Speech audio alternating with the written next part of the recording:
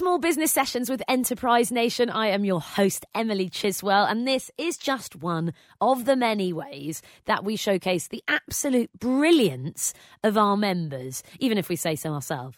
The perfect excuse as well, hopefully for you, while we're just preening our feathers there, to sit down, have a break, get a bit inspired, have a bit of time out, if nothing more, maybe a bit encouraged, hear something a bit different, or just, hear about the people that are part of our community. This week, something totally different. I love that our members are there's literally no end to the breadth of the different bits and pieces that they're doing.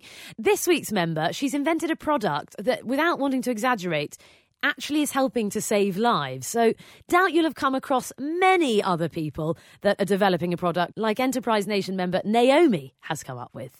Let's start at the beginning. If I meet you out and about, how do you describe what NeoSlip is? Or how do you describe what you do for a living? Okay, so I'm a nurse and I've developed a product called NeoSlip. NeoSlip is a low-friction pouch that helps to apply anti-embolism stockings, which are the tight stockings people get given after an operation. I know, it's a shame it's on audio because we've just been manhandling plastic prosthetic legs and socks, and it was brilliant. So it's basically like a little bag, isn't it, that you put over the end of the foot, and then it helps you basically get the stocking on, which is a really hard thing to do. I guess, was it developed through your experience then? Yeah, it was when I was a student nurse and I was given a risk assessment to look at problems and issues that I've experienced. And while I was out with my mentor, I noticed an older couple who the wife had an operation and she was unable to put her stockings on, and they were using the stockings as curtain ties. They didn't want to waste the resource of the stockings.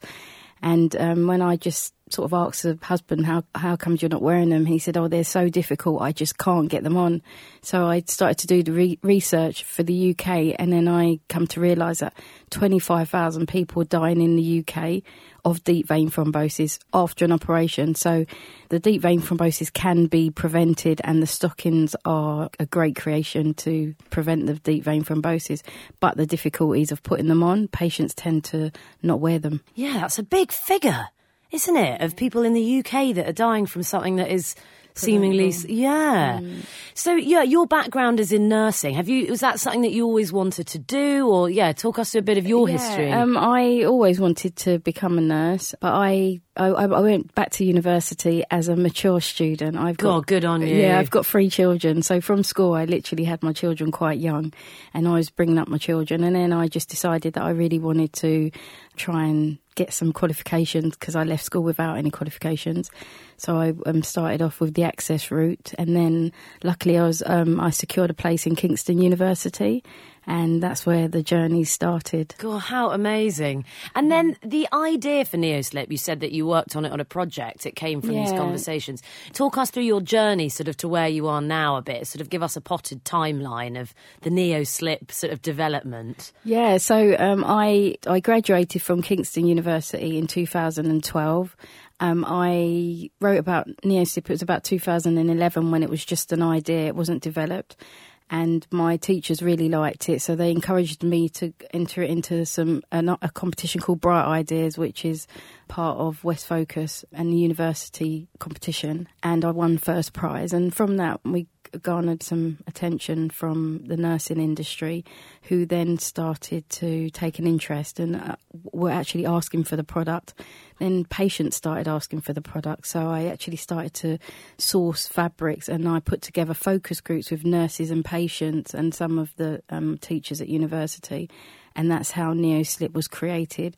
It was quite important to have the product made in the UK, so all production is in UK based. Our manufacturer is in Nottingham, so then I used college students to help me with the packaging, and then I literally just started to get feedback from pharmacists. Then I started working, the NHS approached me about the product, and I've started to work with them to basically, it wasn't just about the product at that stage, it was also about the business. So I had to make sure I had MHRA, which are the quality, they sort of oversee the quality of products that go into the NHS. So I had to work with them to make sure my product was at that level. It's an amazing thing. It must feel so incredible now to see it like being something that's being sold, and you're talking about working with the NHS. I mean, can you believe it?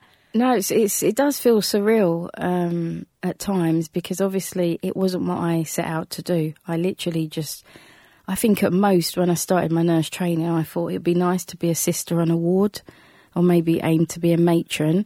But I had no idea in my wildest dream that I would end up developing a product that is now being used in hospitals across the country.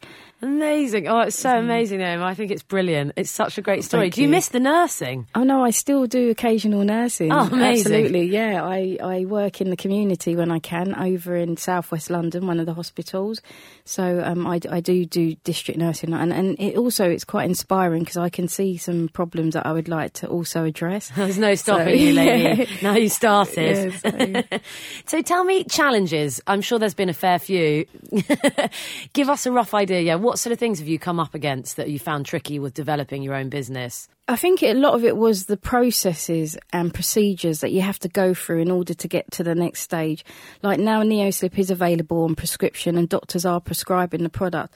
But to get through that hoop was huge and took actually years to get through. But eventually it was worth persevering. So that was one of the biggest challenges, making the product available on prescription. I have worked closely with the NHS, but there was a lot of challenges, especially financial challenges, because a lot of the qualities that were expected of my company cost money to get to that stage.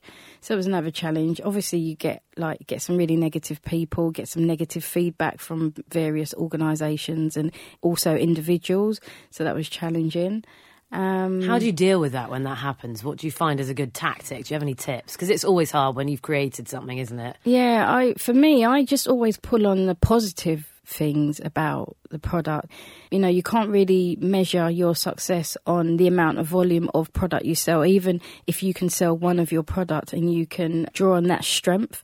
To me, it's always looking at the positive and also surrounding yourself with positive people within your network. I'm like, yeah, definitely. Yeah, I couldn't agree more. Couldn't agree more. And also, with NeoSlip and the idea, I entered it into various competitions. I was finalist on the pitch. But even that network itself, being part of that network, is so positive because they believe in you to actually choose your product. So I definitely think just surround yourself with people who are into enterprise and entrepreneurship.